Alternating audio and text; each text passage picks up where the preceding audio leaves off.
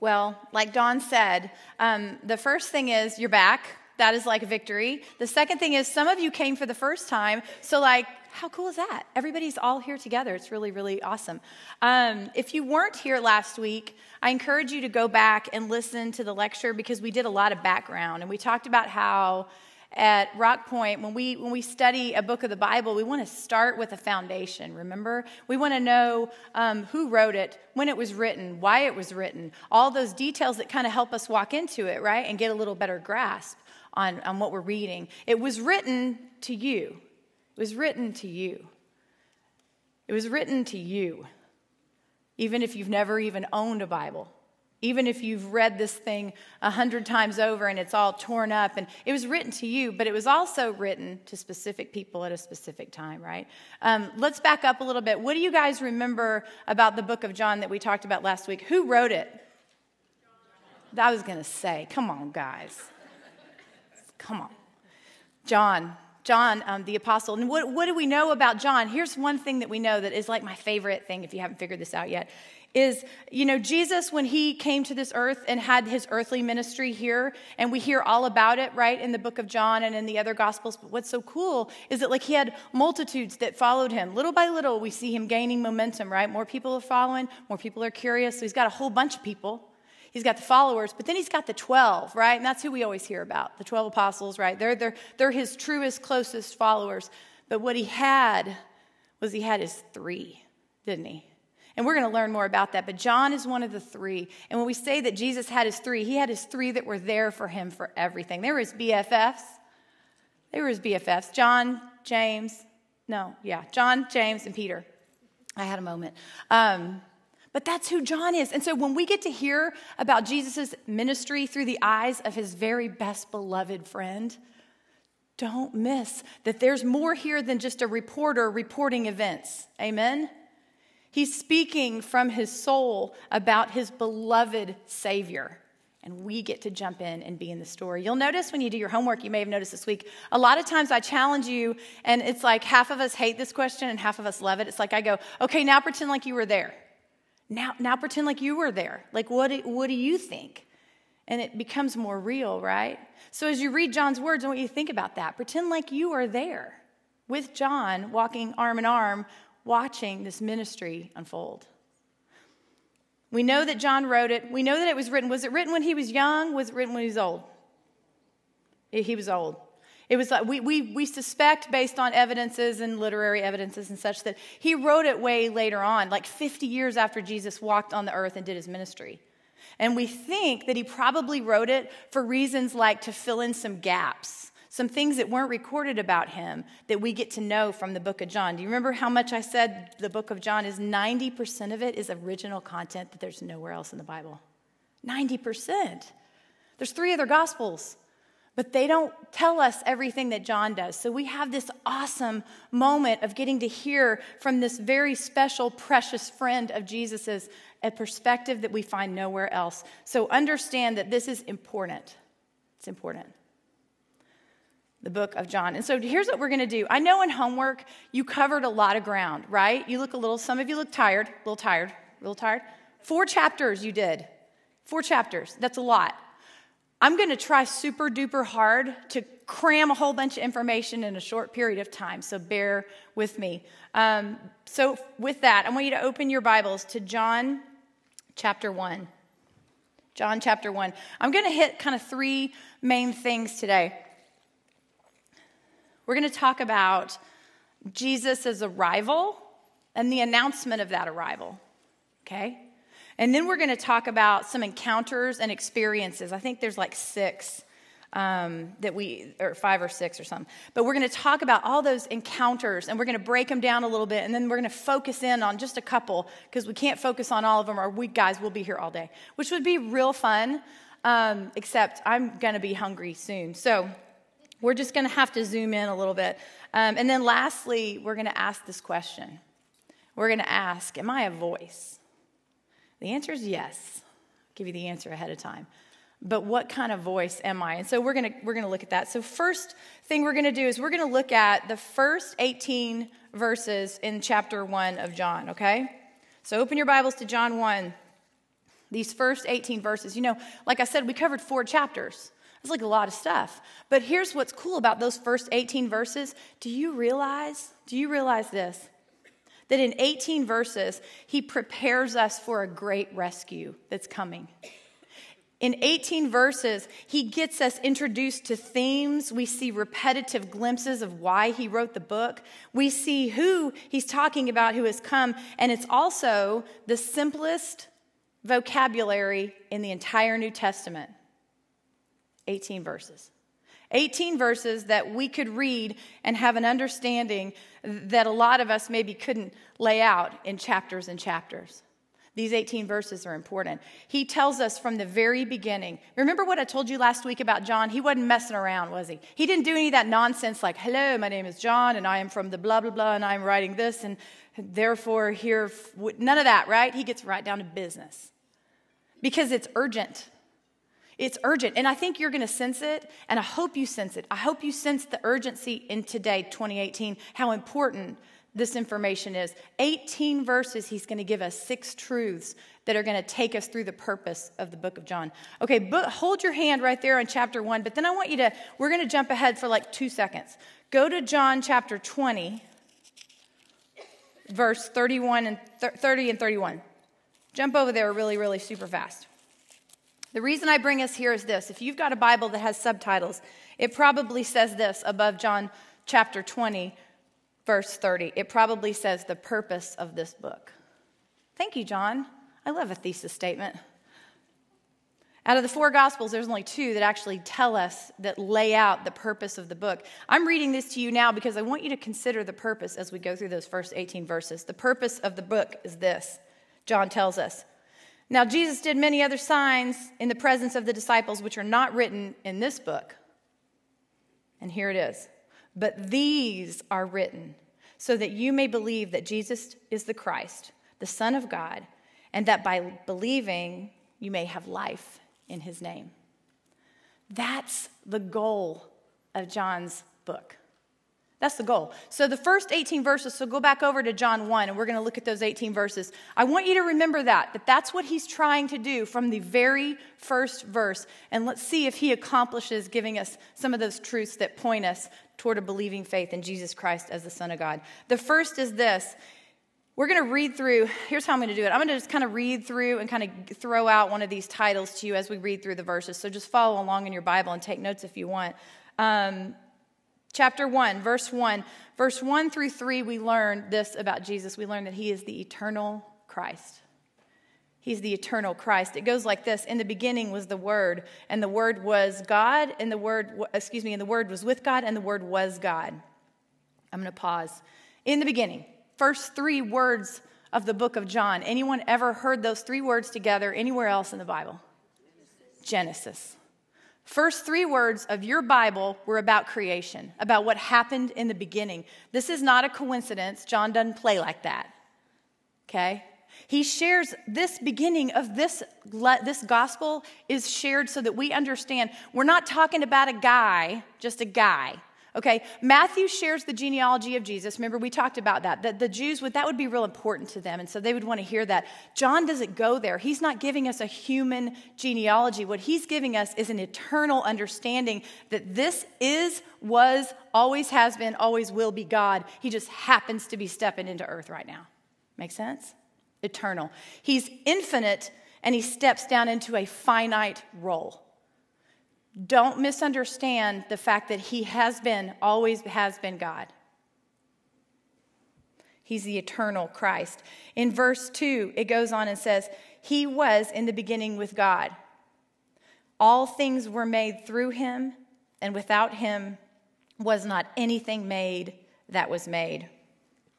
We have this eternal Christ. You know, the word, it's borrowed from Old Testament language. The Jewish people would have understood when he says the word, they would have remembered it from the Psalms, like there's Psalm 33 and Psalm 107 and Proverbs, and they would have all understood that word meant wisdom and truth. What's cool is that he also knows that word is also borrowed from Greek philosophy. Remember, we talked about the people that were receiving this gospel. It wasn't just to the Jewish people or just to the Gentiles who are not the Jewish people.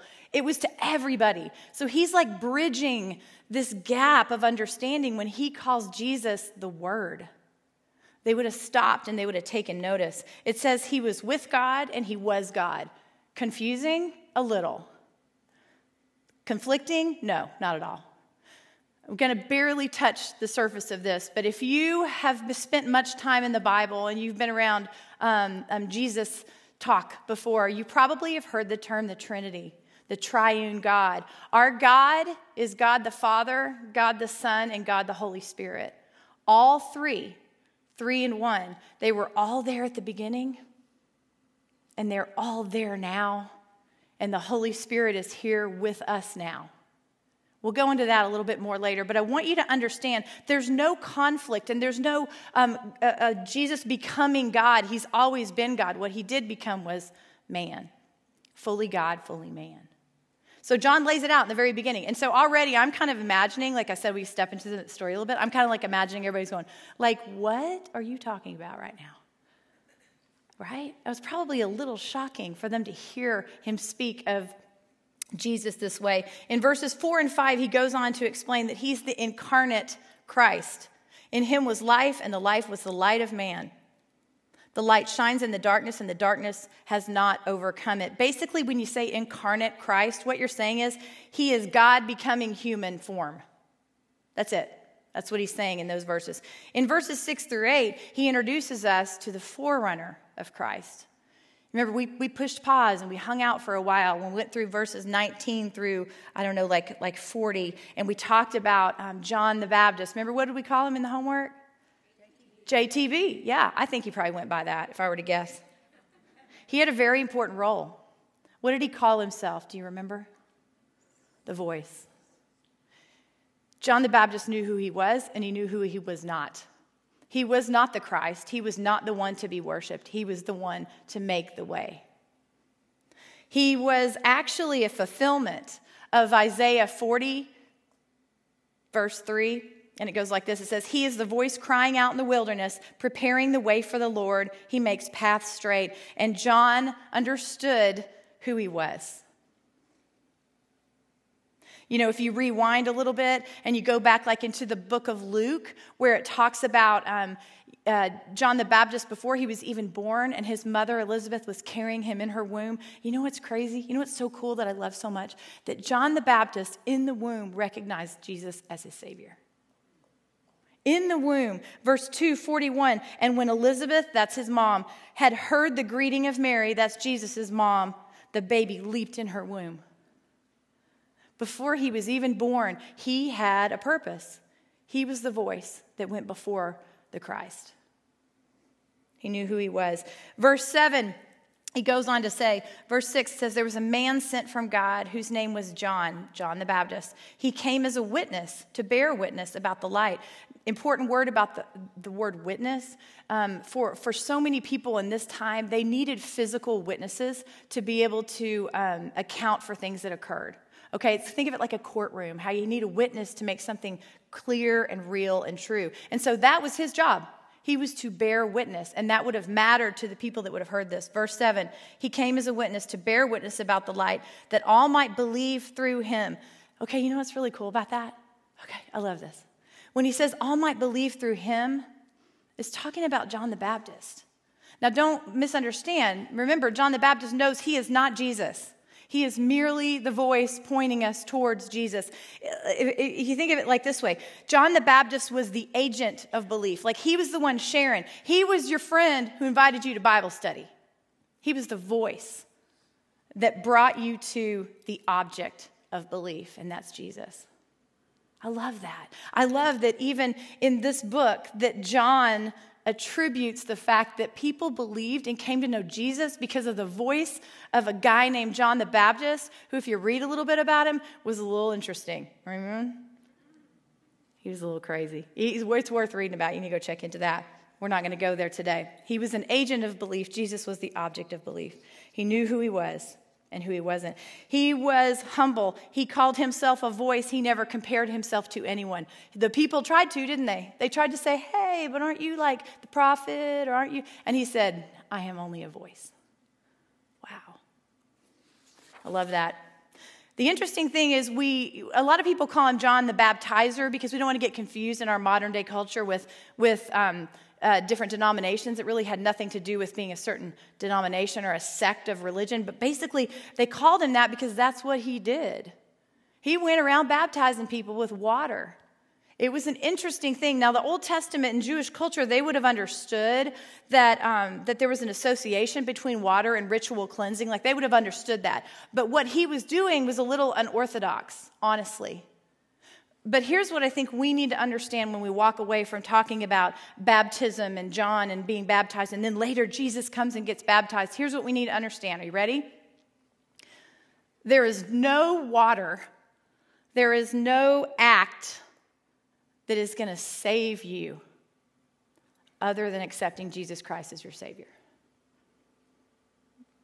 That's a ceremonial, symbolic act that says, I repent, and all that is a churchy word for like, I'm sorry because I recognize that I'm sinful and that I mess up and I can never get it right. So I repent. And then what John the Baptizer did is he did this outward sign where he took them in the water and said, you've repented, now you're going to come up and you're clean. And you know what that means? That means I'm going to walk forward and live a changed life. That's all that means. It's a symbolic moment in a believer's life. It's not what saves you. It's a symbolic moment that represents salvation through Jesus. Clear as mud? It's important that we understand the difference.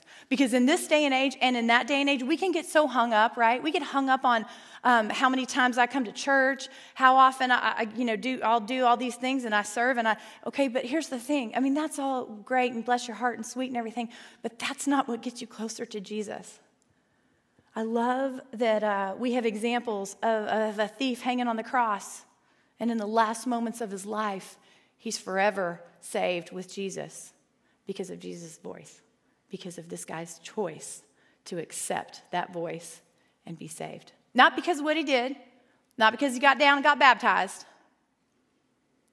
So with that thinking, I repent, there's an outward sign of baptism, and then there's a life change. Why did Jesus come and ask to be baptized? What do you think about that?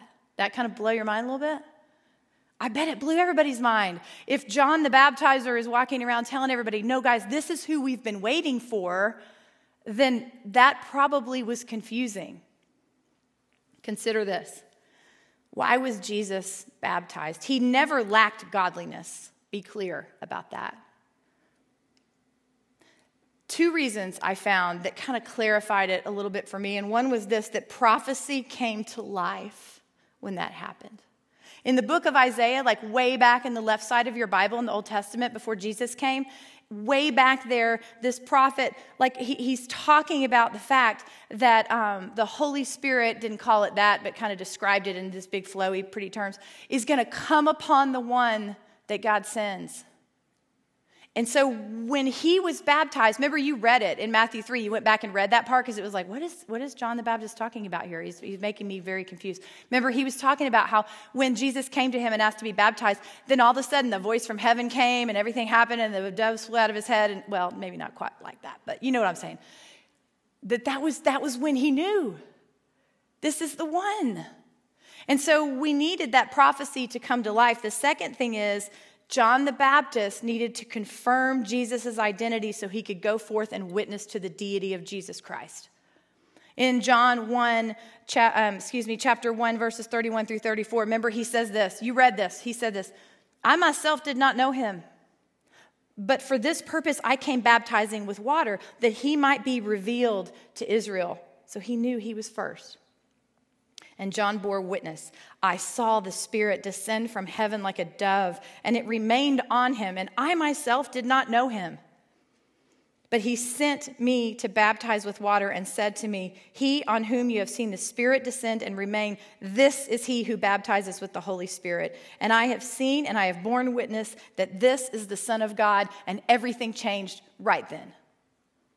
Because now you have a witness.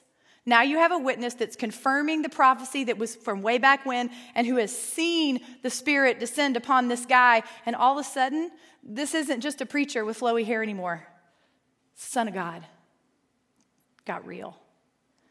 That's why Jesus was baptized by John the Baptist. Well, we go on, and in verses 9 through 11 in that first chapter, we see that he's then referred to, or actually missed, I should say. He's the unrecognized Christ. In this section here, we see the word world used. I'm going to read it. Let me just read it out loud to you. Verse 9. The true light, which gives light to everyone, was coming into the world. Now I'm going to pause. When you see the word world, which you'll see it a lot in the book of John, you'll see it like 78 times in this book. He's usually using that in a negative way. He's usually talking about either the physical created universe or humanity in general. And often he's talking about the evil that dominates, the evil that opposes God, his word, and his people. Let me give you an example. The evil that doesn't want you to come here today and open your Bible and understand truth. It's a thing.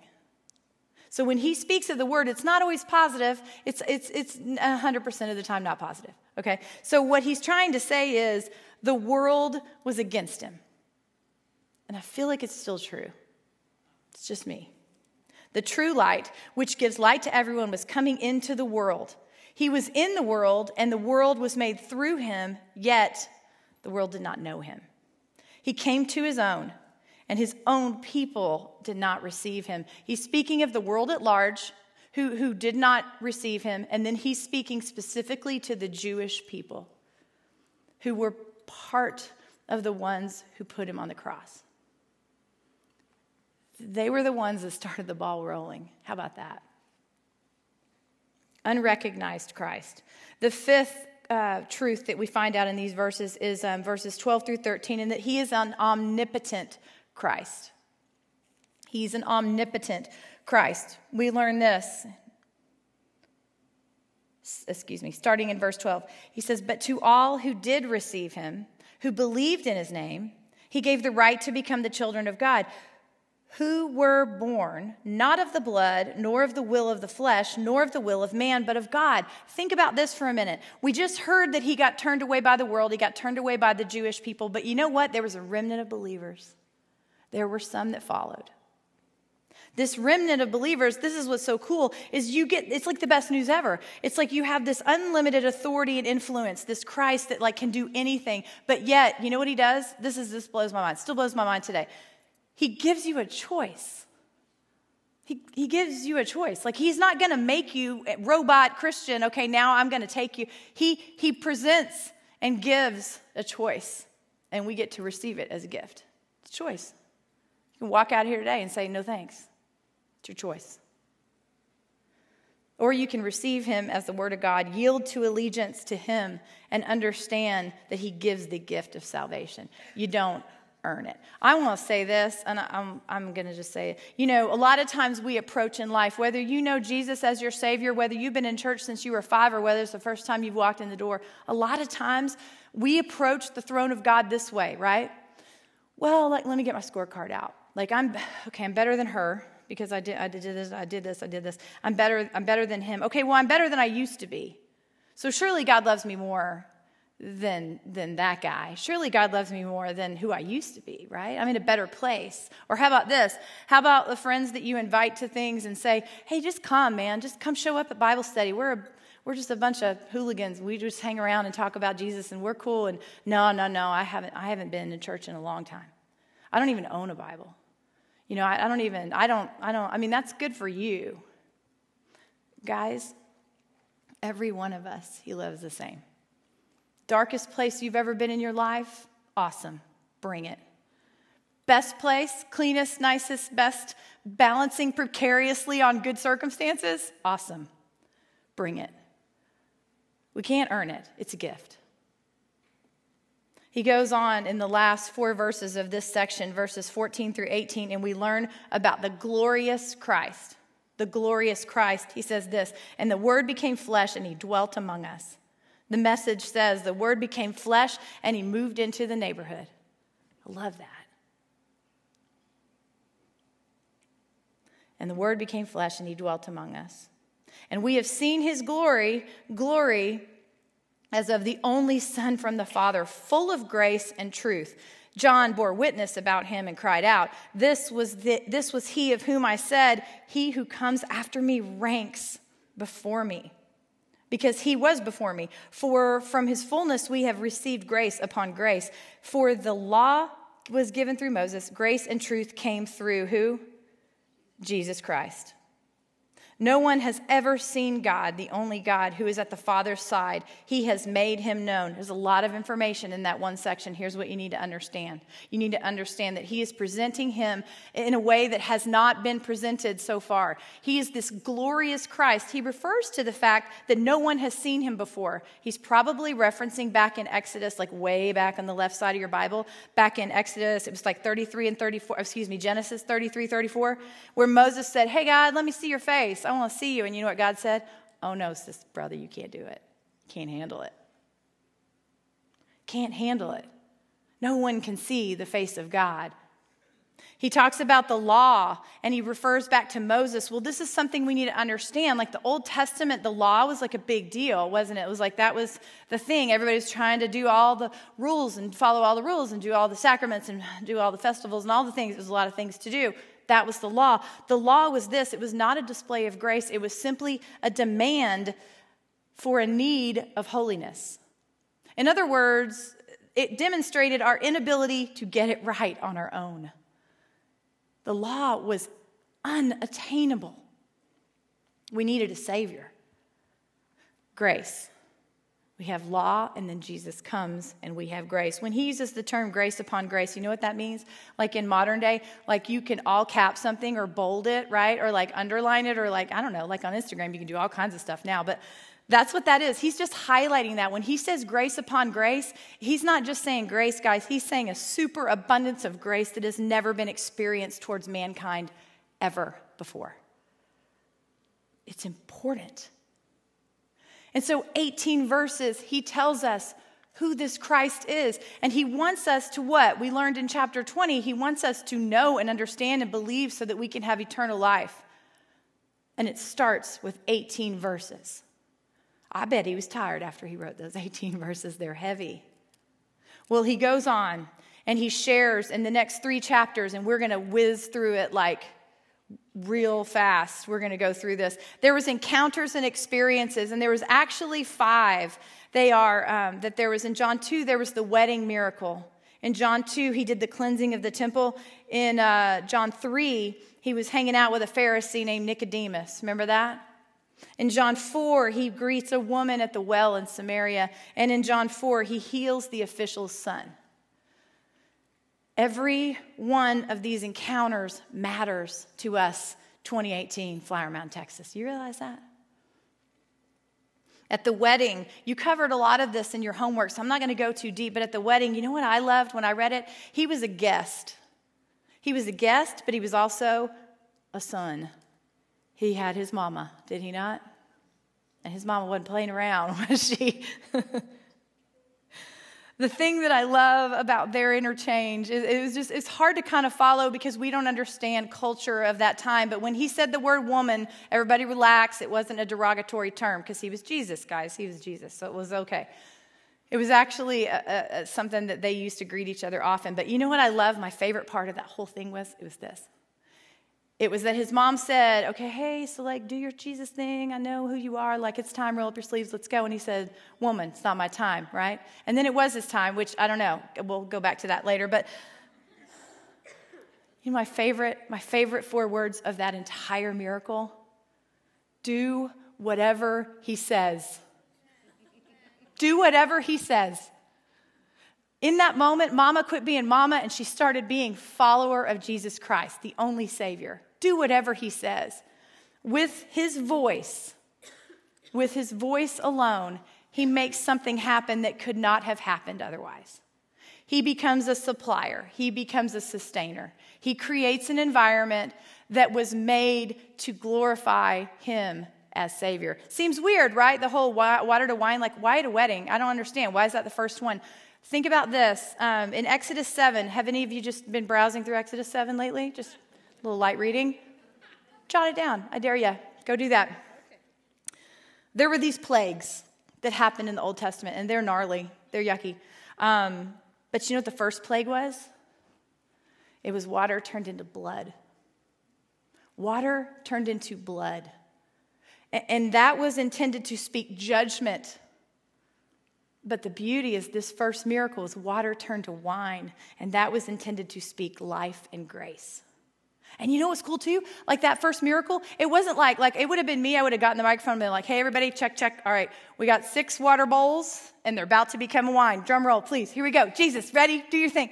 Like Jesus is standing back, doing his thing, just talking, just being Jesus. Nobody knew except who? Servants. The servants knew the source. Interesting. I don't know. I love it. That's who Jesus is. He's not about the show.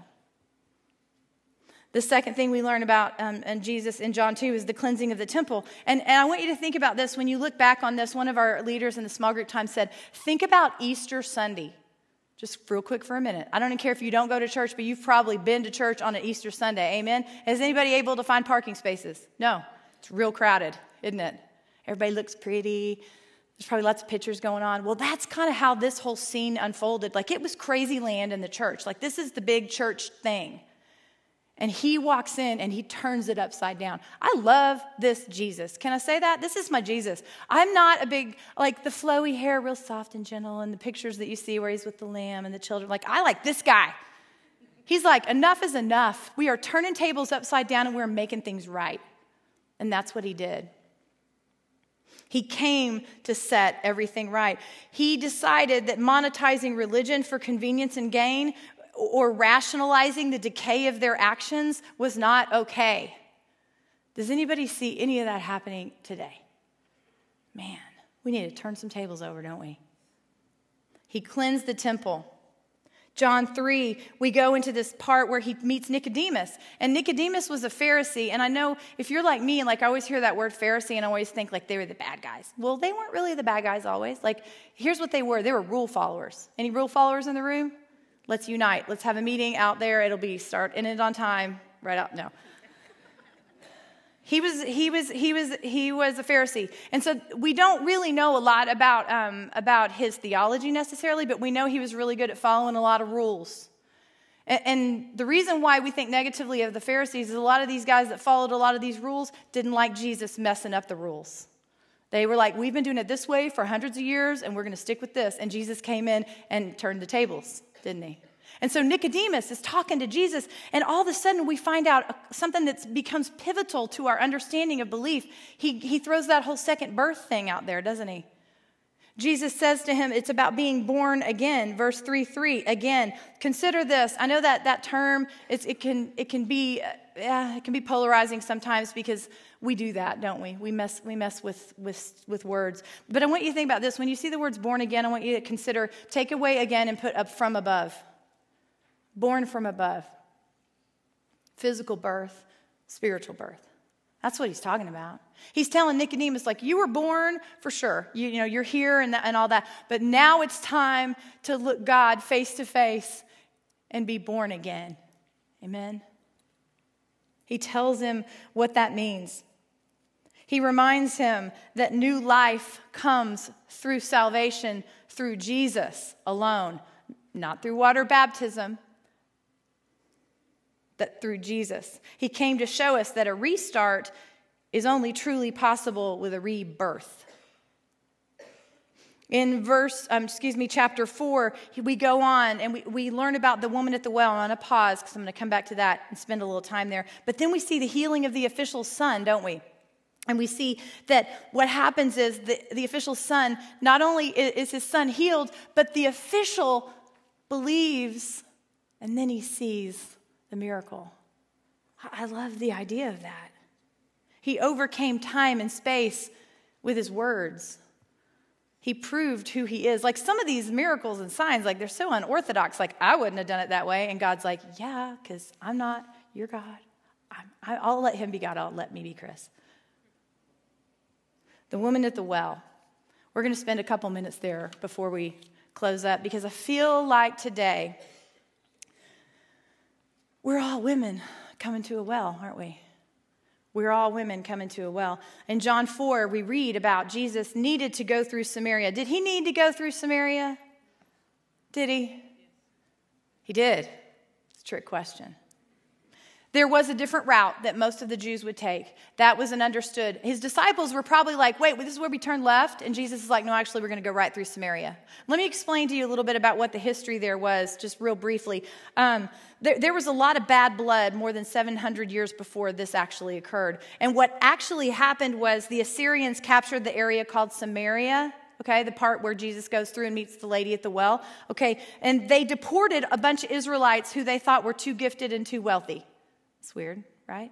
But they kept the ones that they thought would be willing to mix in with their culture. And so what they did was these foreigners brought in their pagan gods and they intermarried with these Israelites. And so all of a sudden you have this mixed group, this mixed race of people who, if you are a rule-abiding Jew, now that is like the dirtiest of the dirty and we will never go there, right? And so I think about our disciples. I think about us.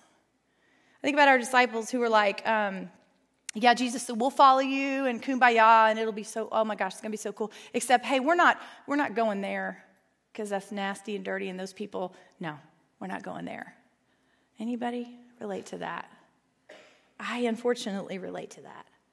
Like, I want to choose, right, where God's going to use me. Well, the disciples didn't get a choice, did they? Because you're following Jesus, he's going to take you to the dirty, dark places because that's where those of us that are hanging out really need him to come. Amen? He had an appointment. He had an appointment at a well. It was 6 o'clock in the evening.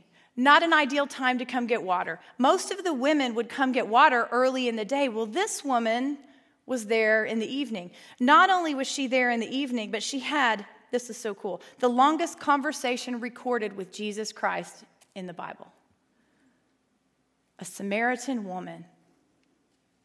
Men and women didn't hang out and chat, mind you, in these days, let alone a Samaritan and a Jew, let alone at 6 p.m. at a well. So many things were wrong with this story from the get-go. No wonder the disciples were like, hey, we're going to go get food. We'll be back, right? So here he is. He speaks to her and he does this. I'm going to tell you 3 things that he did in the course of this interaction at the well. He does this. Number 1, he pursued her. Do you see that? He came to her and he asked her. What did he ask her for? He said, hey, give me a drink. But then what did he say he had? Living water. Weird. I need a drink. But then he says, I have the living water. I have what you need. She didn't ask him for anything. He pursued her. If you're in here in a chair right now, can I make you a little statement that I'm going to stand behind? And I think that this is probably true. You are being pursued. Wherever your well is, whatever it looks like, he is pursuing you today. Like he pursued her that day. And this is what's so cool. He pursued her, but you know what else he did? He looked in her face and he knew who she was. It wasn't like she pretended, well, she sort of pretended like she wasn't who she said who she really was, didn't she? She wanted it to kind of appear a certain way. But as my daughter, who's not little now, she's like 15, but when she was little and I was playing with her and stuff, she would always say to me, I'd be like, oh, okay, well, let's play Barbies, whatever. I'm like, okay. I'm doing my thing. I'm kind of half doing the dishes and everything. And she'd be like talking and doing the play thing. And she'd go, Mommy, listen to me. And you know what I'm going to say. Becky, you know what I'm going to say. And you know what she would say? Mommy, listen with your face. Because I wasn't really paying attention, right? And so when I see this, I think about Jesus and I think to myself, like, he spoke to her. And he looked her in the eye. And I think he listened with his face. Did anybody look her in the eye anymore? Like, was she just old news? Just everybody knew that she was wrecked in a mess, and let's just not look at her anymore. And here is this Jew looking her in the face and telling her what she needs. It blows my mind that he pursues her. He pursues us. It's almost like you hear her saying, even me? And he's like, it was always you. The other thing that he does is he gives her a free choice, doesn't he? He didn't force anything on her. She gets to decide, am I going to lean in and listen, or am I going to continue on with my current reality? How's that working out for you? You're 6 p.m. at the well by yourself, and no one will look at you. How's it working out? He gives her a choice. And you know what's really interesting when you read through Scripture? This might possibly be the first time he openly admits to being the Messiah. To a Samaritan woman. Wow. A non-believing Samaritan woman. And he says, I am the Messiah. I am the living water. I'm what you need. The third thing is she gets the honor to go and tell. Once she has recognized him for who he is, she gets to go and tell. She's the first missionary to the Samaritan people. She gets to go and tell. You know, a friend of mine, her life changed a few years ago when she studied this part of Scripture, because you know why? She realized that she had a story to tell, a story that might change truth for people. It might change what people are believing. She has this dark Samaritan woman history that she never told anybody, but she said, you know what, when I read this, I realized it was time to tell. And she stood up in front of a lot of you and she told her story. Because she had a Jesus that pursued her in the darkness of her story. And she knew once she believed that it was time to stand up and tell everybody. It was time to run back to the village and tell them, amen? And that's what this woman did. She ran back and told them. And what happened because she did that? Do you remember? Many believed. Many believed. Not because Jesus came with his light show and got up and had a podium and stood up and talked.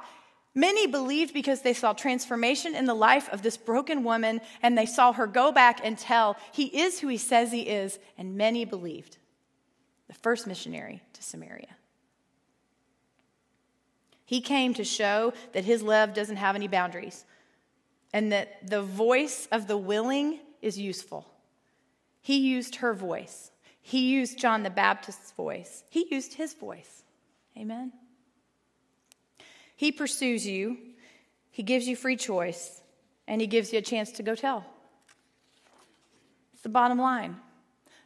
My favorite version of the Bible, it's very, very complex. So for those of you that are not as well educated as I am, I went to tech, then you might, this may be a little much for you, but this is my favorite version of the Bible. It's called the Jesus Storybook Bible. And it about works for my brain level, and I think it might work for you too. When we close, I want to share the story from the Jesus Storybook Bible, and I want you to consider this rescue that's beginning. It says, one day, Jesus, I'll try not to talk in little children voice, but I didn't do this. I'll show you the pictures. Although they're really cool. You should come up and look at it afterward. One day, John was baptizing people in the Jordan River, as usual. When he looked up and he saw a man walking down to the water's edge, God spoke quietly to John. This is the one. John's heart leapt. This was the moment that he'd been waiting for his whole life. Look, John said, as Jesus came down into the water, but his voice came out as a whisper, and he couldn't make it any louder. It was all he could do to even speak. The Lamb of God, God's best lamb, who takes away the sins of the whole world. Will you baptize me too, Jesus said. Who am I, John asked, to baptize you? It's what God wants me to do, Jesus said. So John baptized Jesus. Suddenly, it was as if someone had drawn back the curtains in a dark room, and as if heaven itself had opened, because a beautiful light broke through the clouds and shone down onto Jesus, bathing him in gold. Beads of water glittered and sparkled like tiny diamonds in his hair. And a white dove flew down and gently rested on Jesus, and a voice came down from heaven, and it was clear, and it was strong, and it was loud. And the voice said, "This is my own son, and I love him, and I'm very pleased with him," God said. Listen to him. Heaven had broken through, and the great rescue had begun. This is my son. Listen to him. This is my son. Do what he says. There are people in your world that have been a voice to you. There are people in the world that point you toward Jesus, whether or not you've wanted to call it that or not. There are people in the world who have invited you to Bible study or church or just to hang out and be cool with you, who love Jesus. Who are those people? And with that, I ask you this: who are you a voice to? Never doubt that you have a voice. Who are you telling? What are you telling? Let's pray. Heavenly Father, we thank you for the voice of our Savior, who we see in these chapters, for the voice of those who come before and point to him, for the voice of those who are transformed and point to him. God, may we be voices. We want to be voice. Lord, help us do that. Show us the places you want us to be a voice. Show us those who have been a voice in our lives who we can appreciate and be thankful for, God. And above all, Lord, if there are people in this room who do not know that you weren't just a mean God who punishes us and all that, Lord, that you are a God who loves us so much that you sent your Son. Lord, I pray that they understand that today. It's urgent. So thank you, God, for over and over making sure that we know who your Son is. The rescue has begun. We thank you for it. In Jesus' name, amen. Okay, run to get your children.